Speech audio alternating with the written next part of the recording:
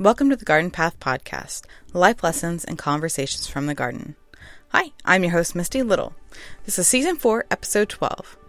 Well, last episode, we were in the tropical south, but today we're going to bundle up and hibernate as we head to Minneapolis, Minnesota, where as I record this, it's been at least negative 30 Fahrenheit there at the house of my guest today. And that guest is Meg Cowden. She's the creator of an Instagram account called Seed to Fork and the website of the same name. Meg's been a gardener for quite a while now and built several gardens before settling at her current homestead just outside of Minneapolis. Her sprawling edible garden, that she works with her husband and children, has been the source of much envy from me over the last few years as I've been following her. Meg chronicles her beautiful garden and shares an overall wealth of information, especially for those in northern climates. In this episode, Meg mentions several resources which I've put in the show notes for the episode, so do check that out if you found yourself wanting to write down a book name during the episode. You can find the podcast at thegardenpathpodcast.com, drop me an email at thegardenpathpodcast@gmail.com, or find me on Instagram at thegardenpathpodcast. And now, on to the episode. Okay, all right, yeah, so I listened to your Joe Gardner episode again this morning, and it was so good. I forgot how packed full of information that episode was. He's good at, just loading it, I feel like, Yes. He's kind of an expert at interviewing people. So, well, thanks for coming on my little humble podcast. And I've been admiring your Instagram feed for, 2 years or so now. And so it was about time for you to come on the show.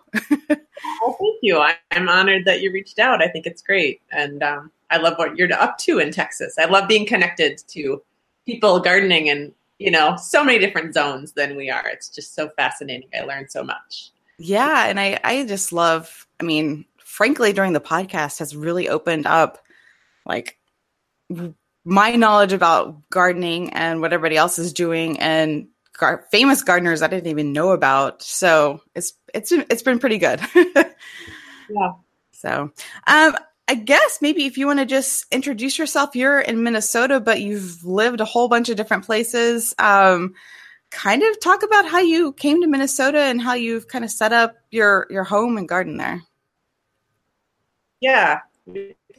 So yes, we are currently in Minnesota. We moved here in 2003, so I guess it's going on 16 years. And prior to that, we lived in Oregon. That's where my husband and I met in college. Prior to that, I was born and raised kind of on the Eastern Seaboard, born in Virginia, raised in New England. And so out of grad school, we Oregon is really is a utopia in a lot of ways. I'm not going to try to sugarcoat that. Minnesota just is great.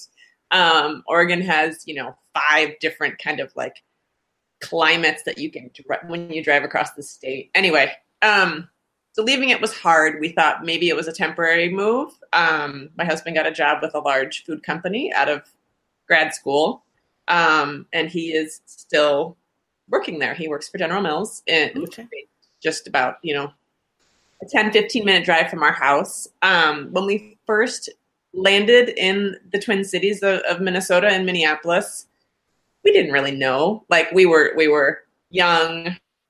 Let's see, we just out of grad school. We were in our 20s, weren't really thinking about kids or a family yet. And so we moved into the city. We thought that was great. I worked downtown prior to having kids. My husband worked out. There was a campus that General Mills had that was in the city too. So it just made sense to be in the city. Yeah. Over time, at one point, we've owned land in Vermont, thinking we were going to relocate there someday, which we sold. That was really not smart. But and then we did own land in Wisconsin for a while. We owned about 18 acres that had some prairies on it. That's where I kind of fell in love with prairies. And we did do some gardening there. When we got rid of that kind of retreat, we called it our farm. When we got rid of our farm, about 4 or 5 really realized how much we like space. And that was when we sort of started looking at leaving the city. I mean, we loved the city in a lot of ways, but I was also looking at a good small public high school for my older son, who I knew that he needed a small setting. And my husband's commute, even though we're like out of the city, is the same distance it was when we lived in the city. So in terms of like work-life balance, it was kind of, I think it was a net positive, just because I feel so much. You can spread out. And we do. I mean, we do. We have almost 3 acres to play with, and we're really starting to touch we're going to be re-landscaping a large part of our property here this next year, which is super fun. So. Well, and I saw you had photos of your house in Minneapolis, and it was a cute, quaint little bungalow type setting. There, you did a lot of, it looked like front yard gardening. I mean, besides flowers, you actually did edibles in the front yard too, right? Mm-hmm. Yeah, and that house, we fully remodeled the house. We touched every square inch of land there. And we rebuilt the garage. We rebuilt the porch. I mean, we're like these industrious little, we just can't not have a project. We're project people. Yeah.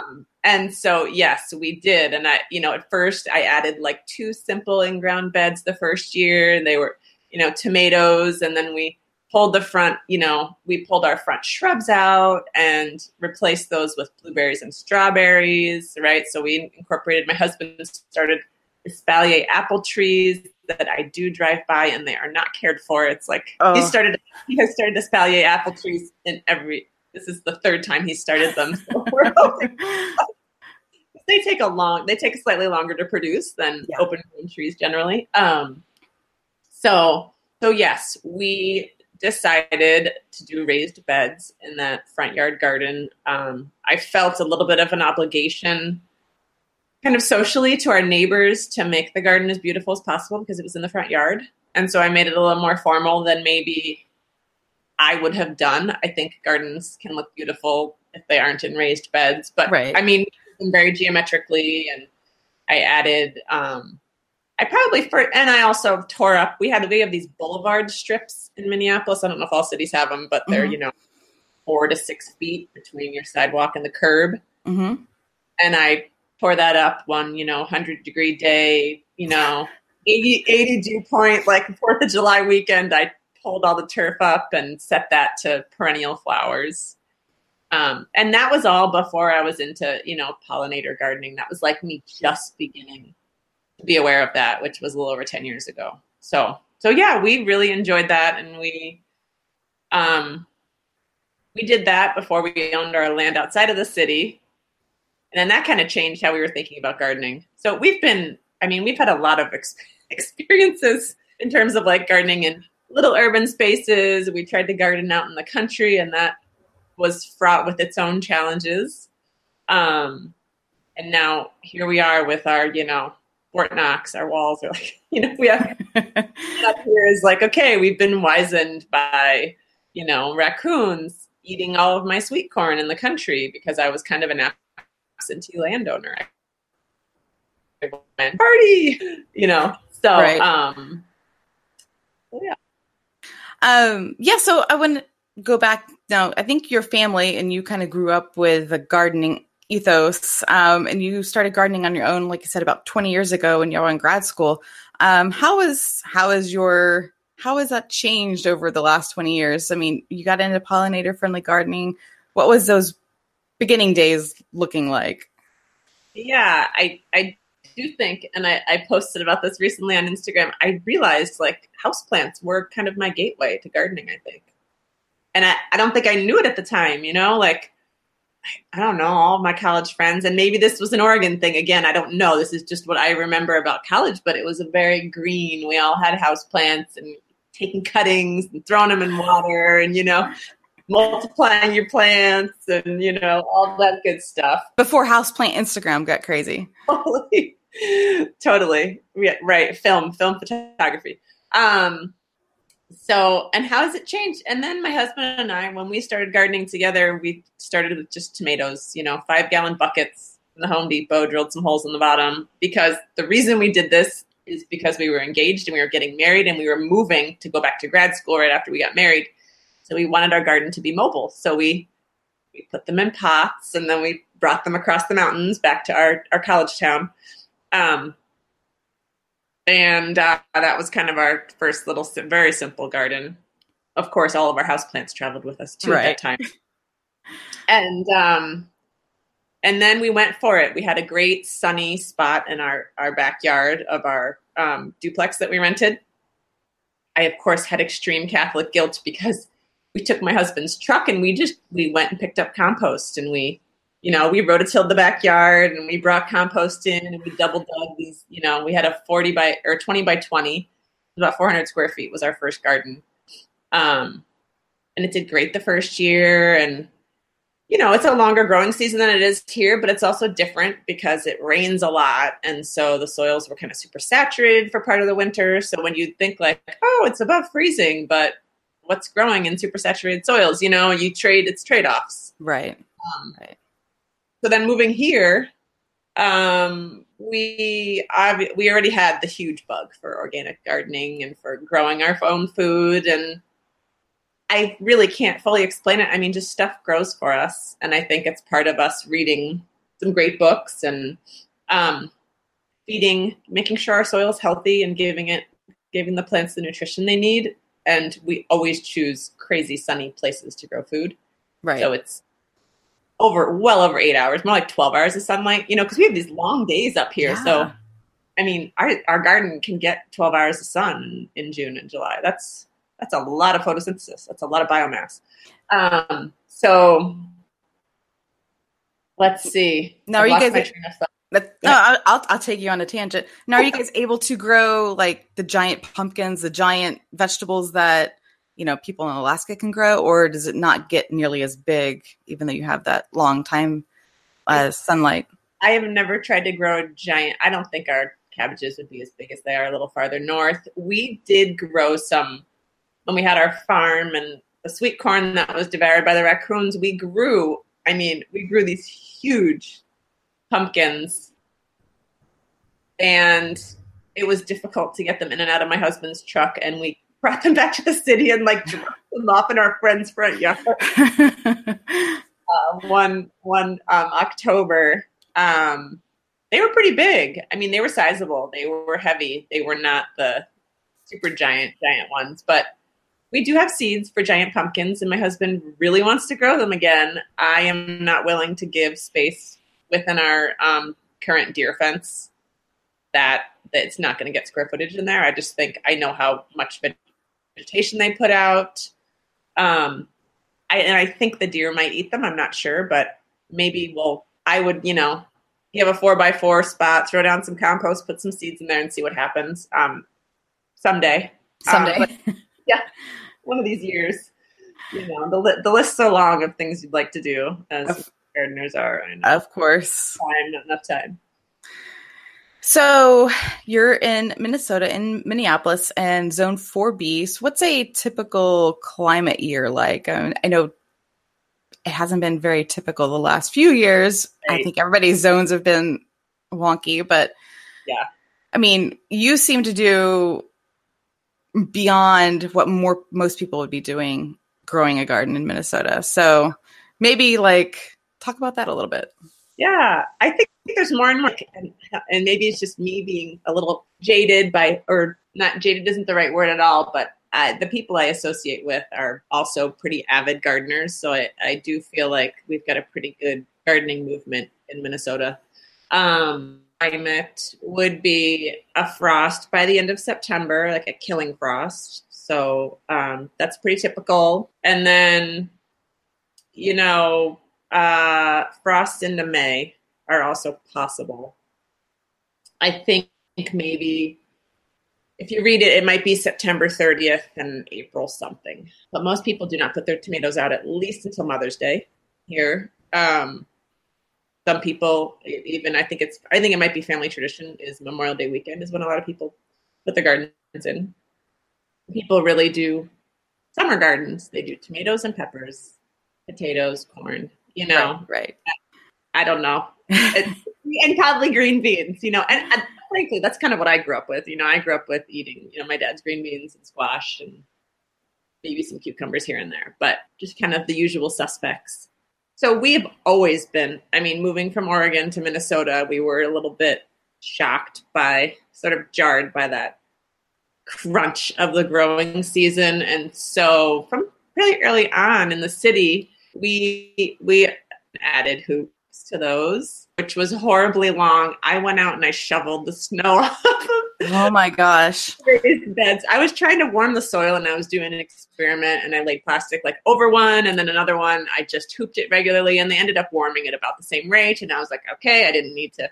It just felt good to be, even if I'm shoveling snow in the garden, somehow mentally that feels like I'm doing something. Right. Now, I mean, do you have like a cold frame for your winter growing, or do you not grow anything? Like right now, do you have anything in the garden? Well, perennials are all hanging out in there, but are there some herbs still standing? And I think they're probably kind of gone. I mean, my sage I haven't cut back. Okay. There's a couple of kale plants that have not been whacked down. We have a vole problem that sort of happened this year, and so I tried really hard to not leave anything that could be consumed by a rodent out there this fall. And I'm really hoping that the predators come and, have a snack. Right. We've got a lot of hawks and I've seen them. I've seen red-tailed hawks multiple times this fall on the ground in my garden, which I'm like, yes, please. Anytime you want to come have a snack, because I know you're not going to eat my vegetables. There's nothing left outside. It's all inside. Okay. Being stored. Okay. Yeah. So, I mean, that's good for you because you get a break, you can plan. And I feel like northern gardeners probably have the advantage of us southern folks who, even though we can grow year round, we don't really get a break necessarily. So sometimes I'm definitely envious of you guys up there to have that break. I am not envious of I would feel so much guilt if it was 60 degrees or even 50. I'd feel bad, not trying to grow something all the time. I mean, I love it. I also think a nice hard frost can be good for killing off disease in our soil. I think that's an advantage for us. I welcome the break. And I don't know if we are just, it almost feels a little bit like Alaska. I mean, it's dark and then it's light and you just go. I sleep less. I do more. I'm active. And then in the winter, there is a little bit of a hibernation. It really is a real thing, a little time to go inward. And I'm okay, roasting my tomatoes or roasting my potatoes in the oven for dinner and, right. Hold them out of the ground. I don't need that, so yes, I totally find the break rejuvenating. Right. And then I'm ready, right? We don't have that many weeks left. It's the middle of December. We're going to be starting things, in like 5 weeks. I heard you say that you start your tomatoes in mid or late February, right? Mm-hmm. I started them in early February this past year. I'll probably start some in February and then I'll start some again in March. Just stagger them a little bit just because why not? I mean, our lights are going to be on. Talk about your garden beds themselves. It looks like most of them are, I think, a mix of raised beds and straight into the ground. Is that correct? Yeah, I would call them in-ground raised beds. I don't know if that's the right term to use, but they are, we have really heavy clay. And so we did a soil test when we first moved here. The previous owner loved his turf. I mean, loved it. So it was the phosphorus level was just off the charts, I think. Is that right? Phosphorus is what people put. Yeah, that sounds right. Yeah. And I don't know. I don't even care about my turf. I mean, Yeah. And then, so we knew it was 80%. I mean, clay, sand, there was no silt. So my husband, who has a soil science background as an extracurricular in college, did some math, and we ordered 25 cubic yards of a golf sand, which is sand fines. It's not sand. How everyone says don't add sand to your garden? Well, we added sand to our garden. This is we just anyway. I'll tell you why in a minute, but the fines of sand and then silt, and so we did this in the right proportion to make our soil more of a loam, right? Okay. So loam is an equal portion of sand, silt, and clay. Right. And so trying to get that balance back. And so we I first of all, we laid out where we definitely put up a deer fence. We knew deer pressure was going to be really high. Trees out to improve our sunshine. And then once we laid out where the garden was going to be within the confines of our we fenced off about 1/8 of an acre with a deer fence. And then I also added rabbit proofing as the deer fence went up. I dug chicken wire under. We were confined by where I put the gates, and I wanted to connect. So we have a diagonal path kind of across our garden, and that is on purpose because there's a concrete pad at the bottom near our red barn. Then from there, we started thinking about, we had all of our permanent food that we wanted to put in. And so that kind of all took up the perimeter. And then from there, I was able to figure out how wide we wanted our paths. And then I did some math and played with the tape measure. And then I spray painted it out. And then we rented a sod cutter and we sod cut out where all the beds were going to go. And then we started bringing in all those amendments. And this all happened. We moved in July. We had a really warm fall that first year. And in November, actually, we had a horribly wet summer. And then it dried out. And then in the fall, we got the fence up. And then we brought all these amendments in. And I had kind of a work party. I don't know if you guys use Nextdoor in Houston, but yeah. Here, and I did a post. And I was like, I just need some help. Like, I paid people a decent amount of money per hour. And I got like 6 people to come. Because this sand and silt was really heavy. Yeah. Like, we moved about 15 or 20 yards of it over 2 days. So we moved it in. We rented a tiller for the week. And we did a really good tilling. And we also added compost at that time. About 6 inches of compost we added at the beginning to all the beds. And so we really, it was beautiful, fluffy, loamy stuff. And it has settled, but now we're continuing to add on top. Yeah. We do have a couple of raised beds because one area is terraced and kind of steep. But for the most part, I would love to have them all be raised beds. But do you know how Yeah. It would be at least 5 figures. We would want to use cedar, and it would be a lot of money in cedar. And so we'll see how it goes. We're gonna continue to terrace our blueberries, which are on the hill, and then we might terrace. We have these funny triangle beds. We might terrace, and then we'll kind of decide if we keep going or not. I have really bad knees. I have a bad back. I have chronic pain issues. So, personally, I would really love them to be terraced, but I kind of would rather have a greenhouse or something. I don't know, or chickens, or right. Figure out where you're going to spend the money at, right? Right. So, yeah. And so our goal right now, I feel like we tilled that first fall. We haven't tilled since. We don't plan on tilling anymore. We're just continuing to add compost to the top and fertilizer when we transplant, and we use the pitchfork to loosen the soil a little bit, and that's about it.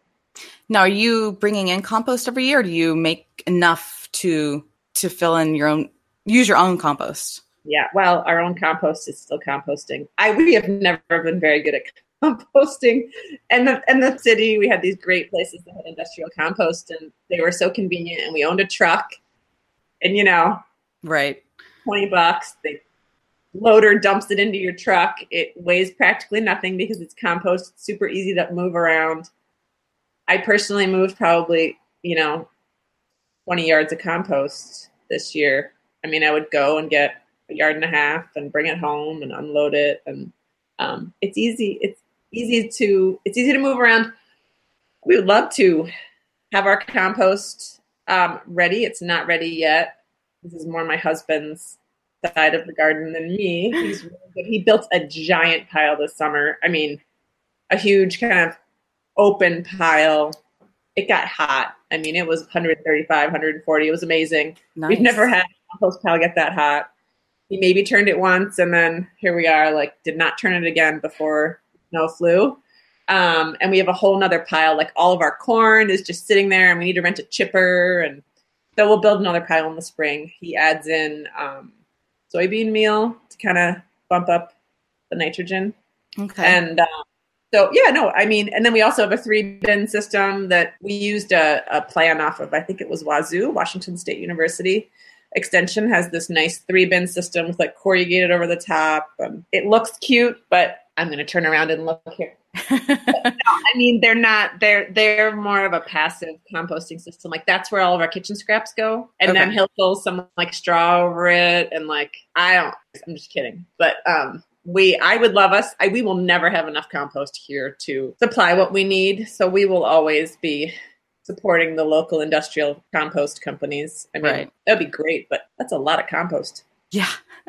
Now, have you ever had problems with bad compost? No. Okay.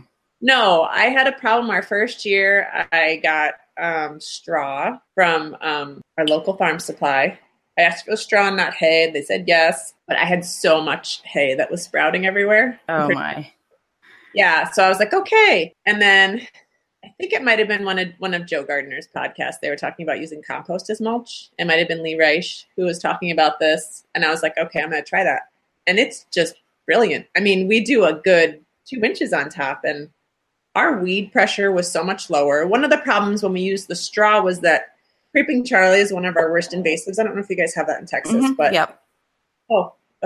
actually, I have it inside here growing with our plumeria. I brought it inside. So it would go under the straw, and then in order to weed it last year with the straw on top, it was like I had to lose the straw too, and I was like, okay, this just doesn't make sense. So with the compost as the mulch, those kind of creeping weeds, you can pull them out without losing your mulch. Right. So that was a game changer for me. I mean, and then the other thing we did differently this year is I trenched around all the beds to try and give us like almost like a lane where you can see the Creeping Charlie start to try and just stop it from getting fully into the bed. Right. This is where the raised bed would also be potentially nice for, mitigating that. Yeah. Oh gosh. Weeds are the biggest problem. And I'm trying to figure out a way on some of ours. We let the summer after I had my son, we didn't really tend to the edible garden at all. So it got really weedy, and we're paying that price now by the really deep seed bed of weeds. So, have you the soil solarizing at all? No, I've thought about that, but I haven't. We don't have a big enough garden where I feel like we want to plant plants. We want to grow stuff. So I don't feel like I don't want to take beds out of production, So I'm just constantly battling that. But yeah, weeds, they're so fun. Well, they are probably the biggest deterrent, I think, for people who are new gardeners. I think if it's a really weedy area, I think it's really disincentivizing to go out there and just thanklessly pull weeds. So I think having a strategy for weeding is I think it's a make or break thing. Yeah. I don't know if I've learned to enjoy it because it's kind of meditative, but at the same time, it's like, last month I just weeded this bed and now I've got to go again. Yeah. But I know people who have totally abandoned their vegetable gardens because the weed pressure has been so high. My gosh. Okay, it's one of the things that impresses me most is obviously your garden, but how much you produce, and most recently your root cellar system. And I'm really curious because I feel like so many people, they have these edible gardens and they sort of sometimes eat out of them, but they don't necessarily use everything. Are you using everything from your garden? Do you share with anybody else, or do you find yourself really wishing you'd planted more of something by the end of the season, or less of something? Or yes. Yeah, so we are definitely growing more than family, which I think is such a tricky balance. And we're kind of the mindset that I think you need to grow more than you need in order to harvest enough. Right. That makes sense. Some goes to waste, right? You get some Boston Menrod on some tomatoes and peppers. And we have lovely neighbors. We're all on about a 2 or 2.5 acre plot here. So we've got neighbors. I mean, we're not out of town by any stretch of the imagination. And 2 of our neighbors right adjacent to us that kind of drive by and look at our garden every day. We try to keep them well fed from the garden because they have to put up with our deer fence and try to be good neighbors. And they're really good friends, and they enjoy it. And we're sort of a source of entertainment because we're constantly taking on some kind of a project, or, there's more compost showing up, or I'm digging up more lawn, I'm adding a prairie, right? So But yes, our goal when we moved out here and moved out of the city was to really try and move towards self-sufficiency. We're never going to be, we don't need to be fully self-sufficient. Right. I don't ever foresee there being a need for that. And, but it's a fun kind of goal to set for ourselves. And we're still learning a lot. I mean, this was only our second year growing at a scale this large. Onions, I think we did it. I think I have enough onions. Now, do I remember exactly how many I harvested? No. How many I planted? No. But I know that we had probably between all three kinds, we had probably 400 or more onions that I harvested between shallots, red and yellow onions. Wow. And, whenever we go somewhere, I'll bring a winter squash and some onions and shallots to people as my housewarming gift. Hopefully they appreciate it. I mean, most of them do, but I think so. Anytime I've brought food from the garden to people, they're always impressed because, they're not growing anything. Yeah. So potatoes too, I feel like this year we did much better. We grew in a larger spot last year. We had some kind of a blight that got to them and our tomatoes and our cucumbers. I mean, we had a lot of failures last year. It was a weird year for growing food. We harvested, I can't remember now, but it was maybe 70 some pounds of potatoes. Wow. Awesome. Which was pretty good. It was one of our triangle beds. I mean, maybe we should have harvested more, but we're still once or twice a week. Potatoes are part of our meal, which is great. The goal with building the root cellar was to put up cabbages and broccoli and beets. I was going to have the greatest beets in there. And, the voles ate all my beets. They had a big party. I'm guessing it probably helped their population too, because every time I look at something they'd eaten, I'm like, oh my God, how many voles resulted in that consumption of that beet? Right. So we did not come close to filling this root cellar, which is a 4x6. Don't quote me on that. Well, you can quote me on it, but whatever. It is what it is. It's 4x6, a U shape. It's got 3 shelves, I think.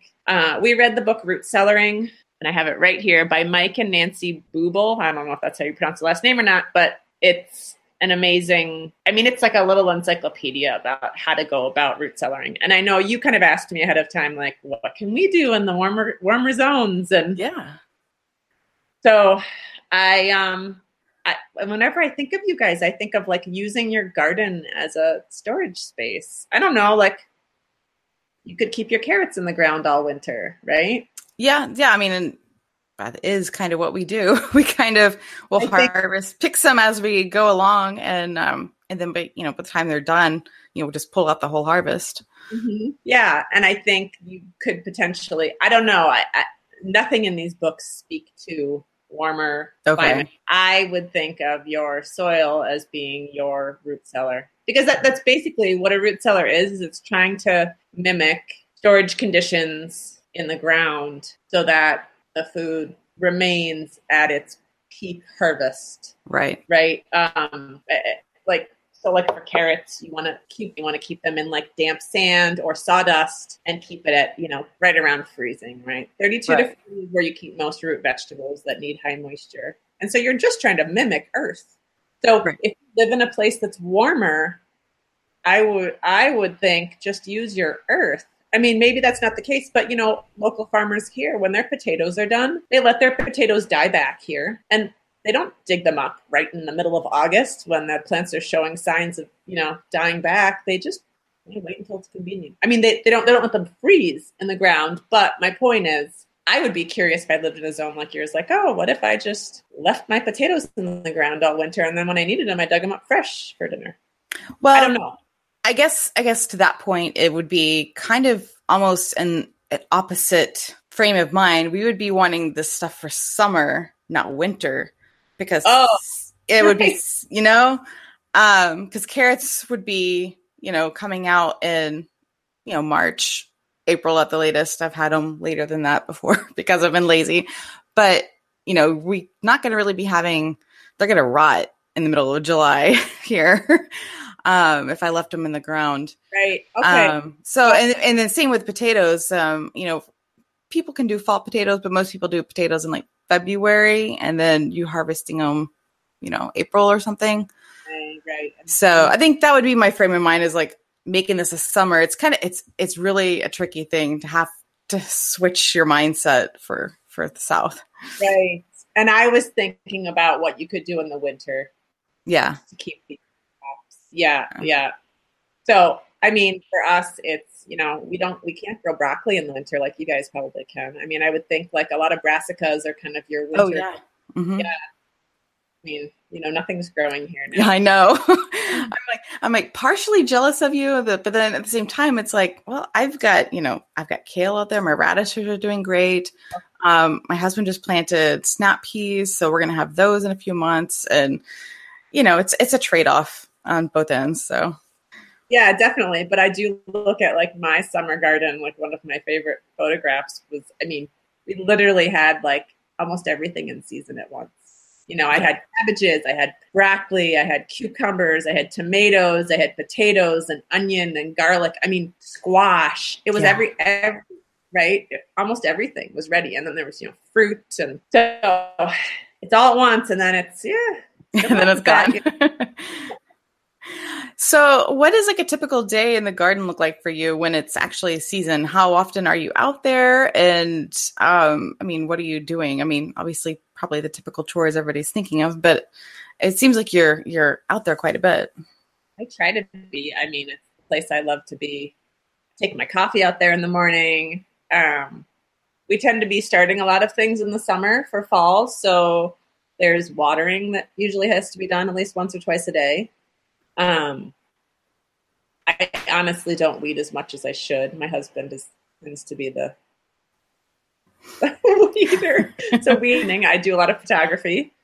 I try to time my harvest so that they're, peak freshness. So if I need to get out there in the morning and harvest, try to do that first thing for things like lettuce or other heat sensitive things. And I'm looking for good and bad bugs. I'm just sleuthing my garden all the time. That's just kind of fun. It's a playground for me, a place where I really go out and enjoy and see what's out there.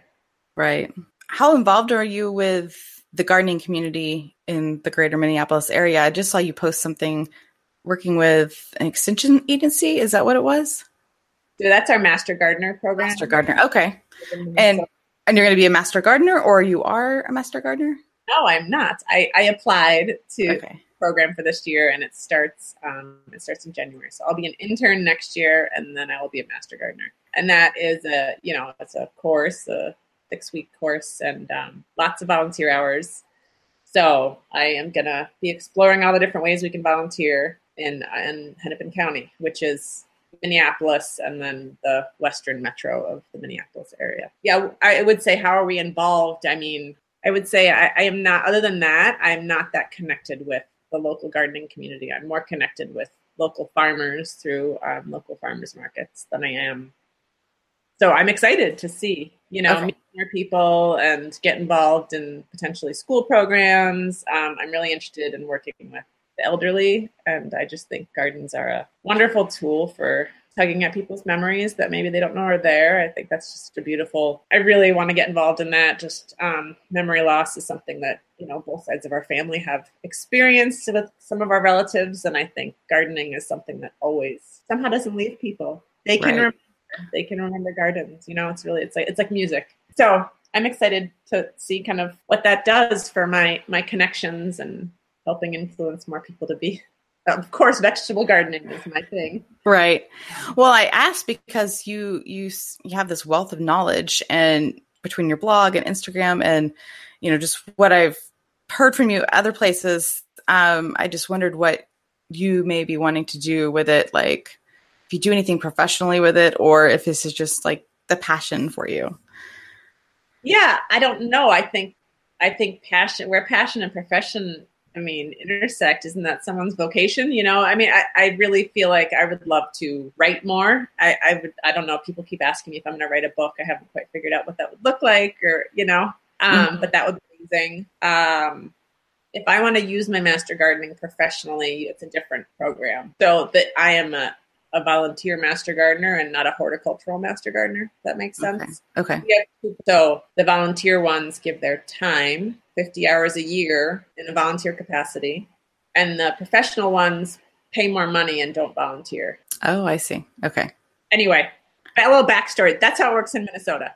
So, I didn't even know there was a difference. All I knew was the typical master gardener route. I didn't even know there was a distinction. But I mean, besides, not necessarily saying with your master gardener credentials, right. I would just say, like, in general, you have a lot of knowledge that I feel like you could be sharing in some capacity. But I mean, that's obviously your prerogative. I'm just saying.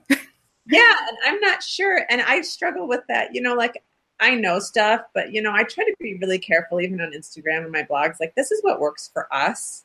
I don't feel like I have enough. I have experiential knowledge, but I just want to be cautious and not say that, like, yes, this is what's going on, because I know everything, because I don't know everything. I think things are different in everyone's yards. I like the great example of us adding silt and sand to our gardens. We did read about that, and one of our favorite gardeners, who is now an expat, who lives in Tasmania now, but his name is Steve Solomon. He started Territorial Seeds. He's amazing, and Oregon has a lot of really heavy clay soils, and this is what he found worked. And you will not hear from anyone else in the gardening world, do not add sand to your soil, right? I mean, that's right. What everyone says. Only add compost. Only add compost. It's like, well, you guys, I had 14-inch carrots the first year after we amended that soil, like, it works. But I struggle with, like, am I the expert? I am a person who has an experience, and I'm happy to share my experience, but I don't know. I would love to start writing articles, turning some of my blog posts into articles and trying to publish those. Right. My passion is really around season extending. I think season extending is a really fun and productive way to, grow things for a longer period of time in these northern zones. Right. So. Yeah, just an idea. I've learned a lot from you, so... No, what about you? What's your plans for the garden and the whole yard as for the future? I mean, you've talked about, the native meadow, and I think you have milkweeds and some native plants you're trying to cultivate for pollinators as well. Yep. So we, when we had our farm, it had about a couple acres of prairie. And when we sold it, before we sold it, I went through and I took a couple of plants of each of the plants that I really loved and brought them into our old city house. And I redid that whole front yard with a rain garden and all native plants throughout the front yard. And then before we moved from that house, I dug up plants again and brought them to this house. So we have what I would consider my remnant prairie, which is plants from when we owned our farm. And, it was like 100 square foot.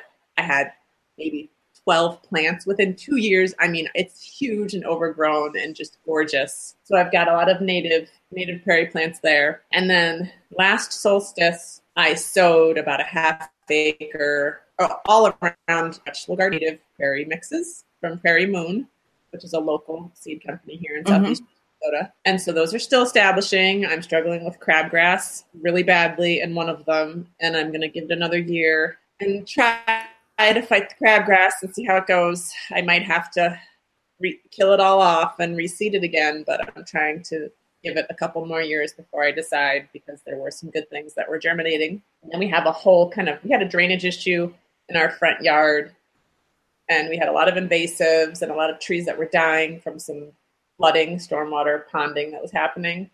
And we are still in the process. Long story. Okay, there's some landscapers that we shouldn't have been in business with, and we had to get rid of them.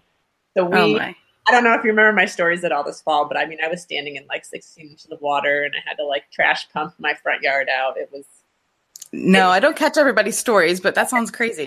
It was crazy, and it's been a long haul, but we're re-landscaper half an acre-ish, and we're reestablishing a stream on the western side of our property. We're hoping to add a little wildlife pond, like some ponding. We want ducks, we want turtles, we want the amphibians back here. And then we're going to plant it all with sedges and prairie plants, and then the whole front yard. I want this, I want my whole road frontage to be this huge Joe Pye weed, dancing in August, like this beautiful. I have a vision, and I'm so stuck on this. I can see it. I can see it. I can see a car driving by and it waving back and forth in the summer. Now I'm like, real life to see if it was the right idea. So we're working on that. It's turning out to be a bigger project than we thought it was going to be. It's taking longer. We're confined by dry seasons, and climate change has made, we got 3.5 inches in a couple of hours in July this year. That was crazy. We're having inland flooding. And then in early September, we had 2.5 inches over, a day. And then it happened again, like a week later. We're getting these inches of rainfall. I know you guys are too. Yeah. Pummeled, so our land ready for these events. Our land is not set right now to receive that much water. And we're hoping to we're trying to think forward several decades and hoping that when we reset the landscape. But I'm super excited because it's natives. And then we've been slowly clearing more buckthorn and junky stuff. In our backyard here, we have this little triangle piece of land that kind of goes back along our creek. My husband calls it pawpaw pasture. He wants to plant pawpaws back there. And what else? Wild plums, there's a wild apple tree on the state trail that we walk, and he's flagged it, and he's going to try to graft that to one of our other apple trees in the property. So we're, cranberries, high bush cranberries, lingonberries, hazelnuts, we're going to be adding. We've got elderberries on the property. I'd like to add more. They grow so well here. It's not going to be a problem. So we're going to be, mingling in some, I don't know if you'd call that permaculture. Maybe, maybe not. I never use the word permaculture for what we do, but who knows? Maybe someone would call what we're doing permaculture. I don't know. I think there's a lot of those principles that you're incorporating. When you talked about the water management, that's what came to mind in my head. So, and I think a lot of people use permaculture principles. They just don't think of it that way, like you said. Right. So that's really exciting. And then long-term, the goals would be to try and figure out what to do with the barn, add chickens, potentially add a greenhouse, get some bees. And then we'd be in a maintenance mode. Yeah. Well, in 10 years, it's going to look pretty awesome, but I know it's always that forward thinking and seeing where you're at now is always the hardest part. Yeah. For me, it's getting trees planted. That feels like the most important thing to do. Yeah. We really exposed ourselves to our road when we took out all the invasives, which a lot of people don't like to do because you have privacy. But we, it was the right thing to do. Yeah. Anyway. Well, you mentioned a couple resources already, the Root Cellaring book and the books from, was it Territorial Seed? Is that what you said? Yep. Steve Solomon. So do you have any other resources that you recommend for people? I love Elliot Coleman too, who's another northern climate gardener. I think his books are really amazing. He's one of our go-to, we followed his advice on asparagus, which we started from seed last year. We started from seed 2 years ago. Sorry, 2017. I love his stuff. He's got the New Organic Grower. I got the book by Lee Reich last year after I met Joe, which I thought was a really great, easy, digestible read, packed full of good information. And we really love, science-based people who have done some good, home research and, the tried and true, I've been doing this for a few decades and this is what's changed. Yeah, the Steve Solomon book is Growing Vegetables West of the Cascades. It's a thick book. Wow. Oh, it's got every, plants, predators. It's got growing conditions for the plants. It's got all kinds of great stuff. I still religiously follow his complete organic fertilizer recipe. This is where people ask us how do we grow so much? Taking the time to make your own organic fertilizer, I think that's a big thing. How plants don't grow well. I don't think we over fertilize by any means. I think we might even under fertilize a little bit. So yes. And then I've accumulated a lot of books on beneficial insects. That's something that we're using more and more on our property when we face challenges. We've been using nematodes and lacewing larvae and ladybugs, things like that. And that's something that I'm still trying to learn about. So I've invested in some books, but I guess I'm just hoping for osmosis until I read them. There's always so much to learn, and I always feel like I'm 10 steps behind what's out there. Yeah. Well, I think this is where I think it's experience. You just experience. You just do what you can, you know? Yeah. So yeah, and I've got links. I have a resource page on my website, and all of those books are listed and more. Right. So what about goals for 2019? Since it's maybe a little more short term, what are you hoping to do for 20? In the garden, I actually wrote a few things down. Let me see what I wrote down. Okay, so a couple of things. We grew brassicas from February until October, which is so cool. It's great that we can grow them all the way through our summer. Even though our summers, I still think our summers are as hot as yours, but I don't think they are. It was 95, 100 degrees and 78. Our dew points don't really get above 80. Yeah, I think that's the difference. And you probably cool off at night where we don't cool off at night. 72. You don't cool off. Maybe like early June we might cool off like that, but no, not in July. You're still in lows in the 80s probably. Oh my gosh, that's gotta feel weird. Yeah, it's hot. Yeah. Okay, so some goals. So the brassicas were great, but I really feel like we gave a lot of our space to brassicas this year, and that was our and the end goal was really to have cabbages in my root cellar, and my root cellar is empty. There are no cabbages in there, so I feel like that was a big garden fail for us. Also, I started them. They didn't do well. They had some challenges. I forget what was eating at them, but there were some things that were eating them. And then some of them just didn't develop in time. Even though I started them in end of June, beginning of July, and I'm still red cabbage just was not heading. So that was a little disappointing. But I want to focus instead of trying to do 3 or 4, I want to do 2 brassica plantings. One still really early, and then just kind of focus on one for the fall. Now, the one benefit is we had a lot of cabbages. I mean, a lot. But we fermented a lot of it, and we made kimchi sauerkraut, and it was super easy. It's easier than making kimchi, and it tastes better than sauerkraut. I mean, it's the greatest thing. It's spicy sauerkraut. It's so beautiful. It goes on hot dog. I mean, it can go on meat. My husband eats it with his eggs every day. It's fermented food. It's super easy, lacto fermented. So we want to keep doing that. The other thing is I grew jalapenos, serranos, Thai chilies, Chinese 5-color. I grew all kinds of great little spicy peppers, and we don't really use them. I mean, these are the things I'm oh, peppers, they're so great. And we eat a lot of chili powder, and we do use some spice. We do use some heat. We like the kimchi peppers, and I'm oh, I should probably start growing those. So I'm trying to switch our pepper varieties to ones that we actually use culinarily. So I've invested in 3 different paprika varieties. I'm going to order the gochu pepper from Adaptive Seeds in Oregon, which is the pepper, the Korean pepper that is used to spice kimchi. So it's a real hot pepper. I also am going to switch peppers for Mexican cooking too, which is something I would love making my own enchilada sauce. So I want to be able to grow peppers to make, trying to be more thoughtful about that. We grew way too much of that glass gem corn. I mean, it was a 200 square foot area of it was just ridiculous. I think we made cornbread out of it this week. It's still too wet to pop. It's beautiful. We'll be giving away as gifts, but we won't be growing that next year. We're also trying to grow more tomatoes. We didn't eat tomatoes for several years because we were sort of on a leaky gut diet. I don't know if you know anything about that. Yeah, I've heard of them. Mm-hmm. Yeah, so we ate absolutely no nightshades. And my stomach is still, I love tomatoes, but they don't always feel great on my digestive system. So, yeah.